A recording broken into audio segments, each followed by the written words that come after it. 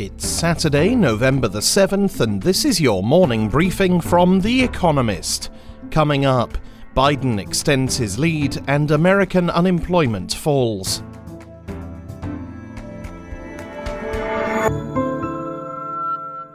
First, the week in brief. Joe Biden took the lead in Pennsylvania and Georgia as the count from America's presidential election ground on. If Mr. Biden wins in Pennsylvania, which has now tallied more than 95% of its ballots, he will cross the 270 Electoral College vote threshold to win the presidency. Georgia's Secretary of State announced that the margin is so tight there that the contest will go to a recount. Donald Trump's campaign continues to cry fraud. However, his lawyers have failed to make headway with lawsuits in several states for lack of evidence. Several Republican senators broke rank and called on the president to accept the will of the people. America's Bureau of Labor Statistics reported that total non-farm employment rose by 638,000 in October. The unemployment rate fell to 6.9%, down from 7.9% in September. Both figures were better than expected and suggest that the recovery in America's labor market is accelerating. Nevertheless, non-farm employment is still 10.1 million lower than in February, before the pandemic struck. Turkey's President Recep Tayyip Erdogan sacked the governor of the country's central bank amid a continuing currency crisis. The lira has plummeted to record lows against the dollar, stoking inflation. Even so, contrary to economic orthodoxy, Mr. Erdogan has pushed for lower interest rates. Last month, the central bank held rates steady when many economists had called for an increase. The chief executive of Garuda Indonesia, the country's flag-carrying airline, said he would cooperate with a bribery investigation into Bombardier, a Canadian plane maker. Britain's Serious Fraud Office is investigating Bombardier's sale of aircraft to the Indonesian airline. The transactions involved Emirsia Sattar, a previous boss of Garuda who was jailed in May on bribery charges related to purchases from Airbus and Rolls-Royce. Bombardier promised to cooperate with investigators. At least 12 people in Denmark's Jutland region have been infected with a new strain of the coronavirus linked to mink farms. Health authorities warn that the mutated virus may be resistant to the COVID-19 vaccines under development. The region introduced new lockdown restrictions and announced a mink cull. Britain removed Denmark from a list of countries from which arrivals do not need to quarantine.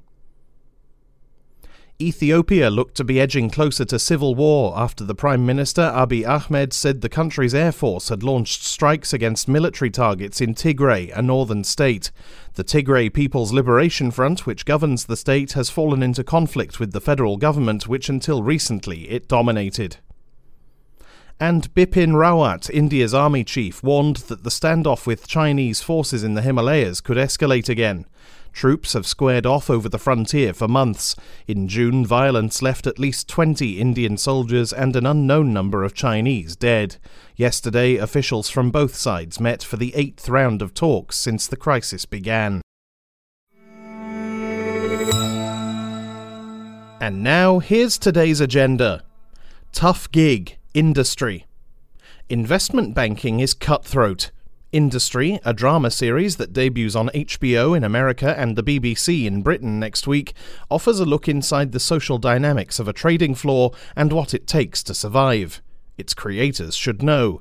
Mickey Down and Conrad Kay both worked in finance before moving into TV. The plot follows Harper Stern, a young black American expatriate in London, and a handful of other graduate hires at Pierpont, a thinly veiled pseudonym for J.P. Morgan. The mighty bank's P stands for Pierpont.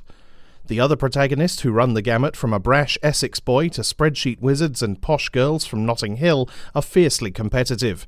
They are immediately pitted against one another for a limited number of jobs.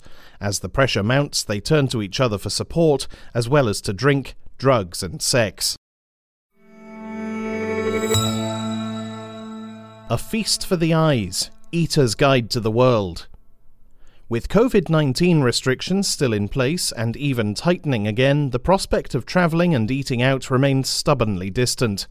Eater's Guide to the World, a food and travel series that begins streaming on Hulu next week, offers both, albeit vicariously. Produced by the people behind Eater, a popular food website owned by Vox Media, each episode focuses on the cultural and culinary delights of a different destination from Casablanca to Costa Rica. The standard fare of delectable nosh, shot using artful close-ups, is present. But it is Maya Rudolph, a comedian and the show's narrator, who sets it apart from more po-faced shows such as Chef's Table. The juxtaposition of a luscious aesthetic and Ms. Rudolph's irreverent commentary, "Damn, you guys are making me hungry," makes a delicious combination. Mostly shot before the pandemic, the show is a light-hearted reminder of what awaits gourmands once they can leave lockdown dinners behind. Divine Detail, the Sistine Chapel. It took Michelangelo 4 years to paint the ceiling of the Sistine Chapel. Most visitors spend less than 30 minutes gawking at it, often among throngs of strangers. These are hardly ideal conditions for beholding artistic genius. Now, for a mere $22,000, you can commune with these Renaissance frescoes amid the comforts of home. The Vatican, Scripta Manient, an Italian art publisher, and Callaway Arts and Entertainment, a publisher in New York, have just released The Sistine Chapel, a 3-volume set that documents every daub of paint and crack in plaster in the vaulted room. The hefty price tag in part covers the costs of producing these lavish, high-resolution, hand-bound books, of which only 600 have been printed in English. Proceeds will also help the Vatican's conservation efforts. Helpfully for sales, the rich have not got poorer in this pandemic, and some want something nice to look at during their many hours at home. Worth a punt, sports betting in America. Of all the possible outcomes of the American elections, this was among the safest of bets. Voters in Louisiana, Maryland, and South Dakota voted heavily in favor of legalizing sports betting. By the end of 2021, gambling on sports games could be legal in more than half of the country, a remarkable transformation. For years, such betting was only possible in the gambler's paradise of Nevada or on black markets. In 2018, the Supreme Court lifted a federal ban that prevented state governments from legalizing it.